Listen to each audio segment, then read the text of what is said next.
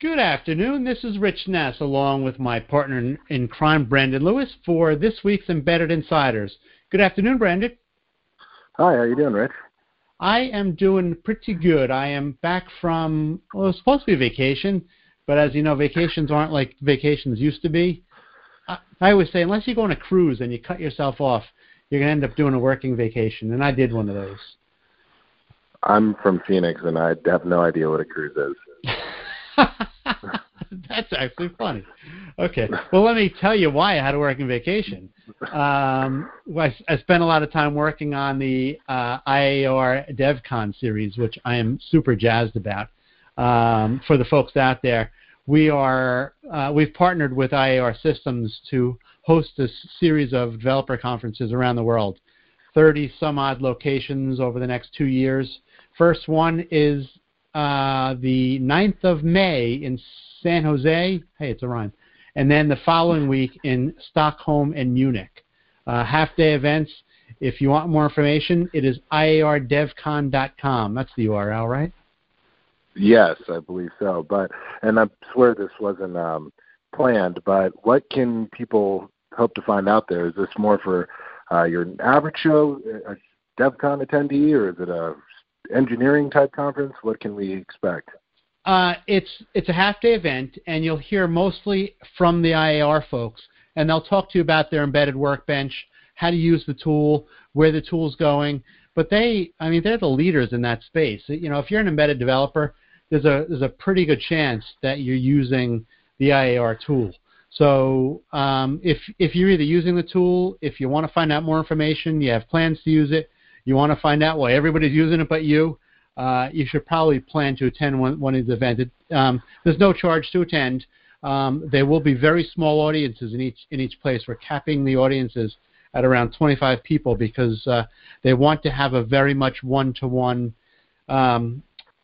experience with each of the attendees to be able to speak to the attendees and find out what they're working on and how they can help them. Pretty cool stuff. Yeah, that's great. Speaking of some of this cool stuff, while I was on vacation, when I'm doing the air quotes here, I saw something interesting last week that Intel is, I'm not sure how you say this, if they divested themselves, but they're no longer the owner of Wind River. Did you happen to see that?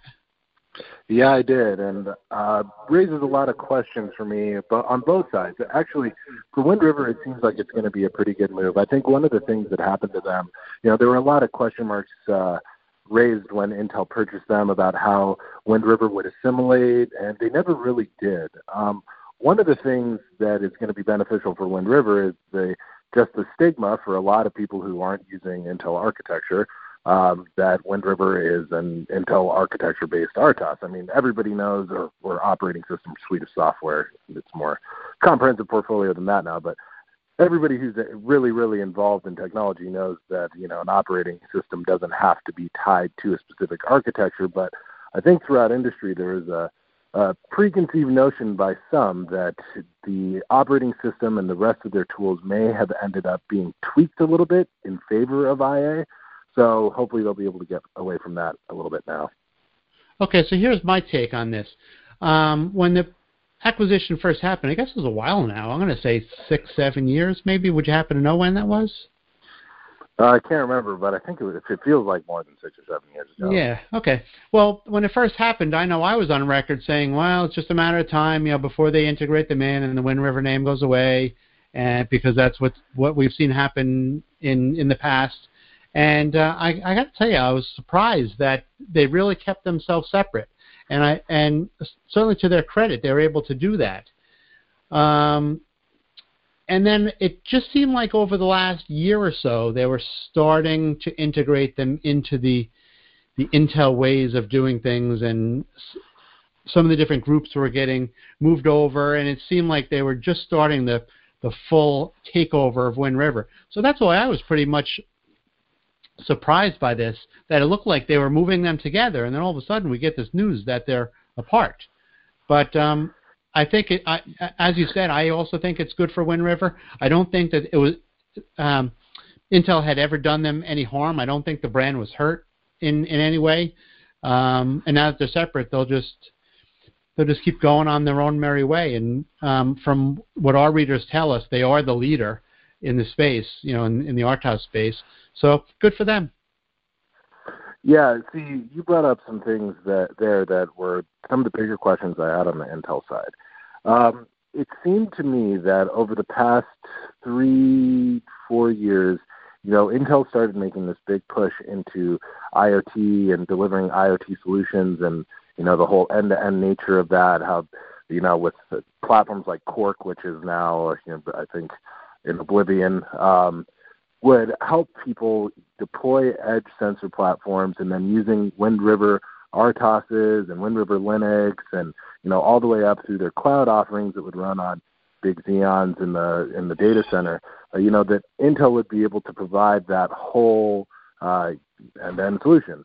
And recently, that seems to have fallen apart a little bit. I was pretty, I don't want to say confused, but surprised by the fact that for so long that Intel's had this messaging around IoT, that then they would go off and flip Wind River to a BC. But many people making much more money than me are making these decisions, so maybe they have something else up their sleeves.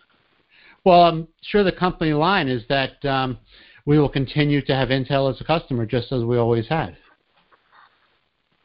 Yo, for sure, yeah. And I'm just saying that from the Intel's outward-facing marketing, it just seems a little bit perplexing that you take Wind River was sort of a glue, at least in my opinion, for a lot of that edge to cloud story that Intel was spinning, and it just some of that is gone now. But I'm sure they'll find cachet in other places.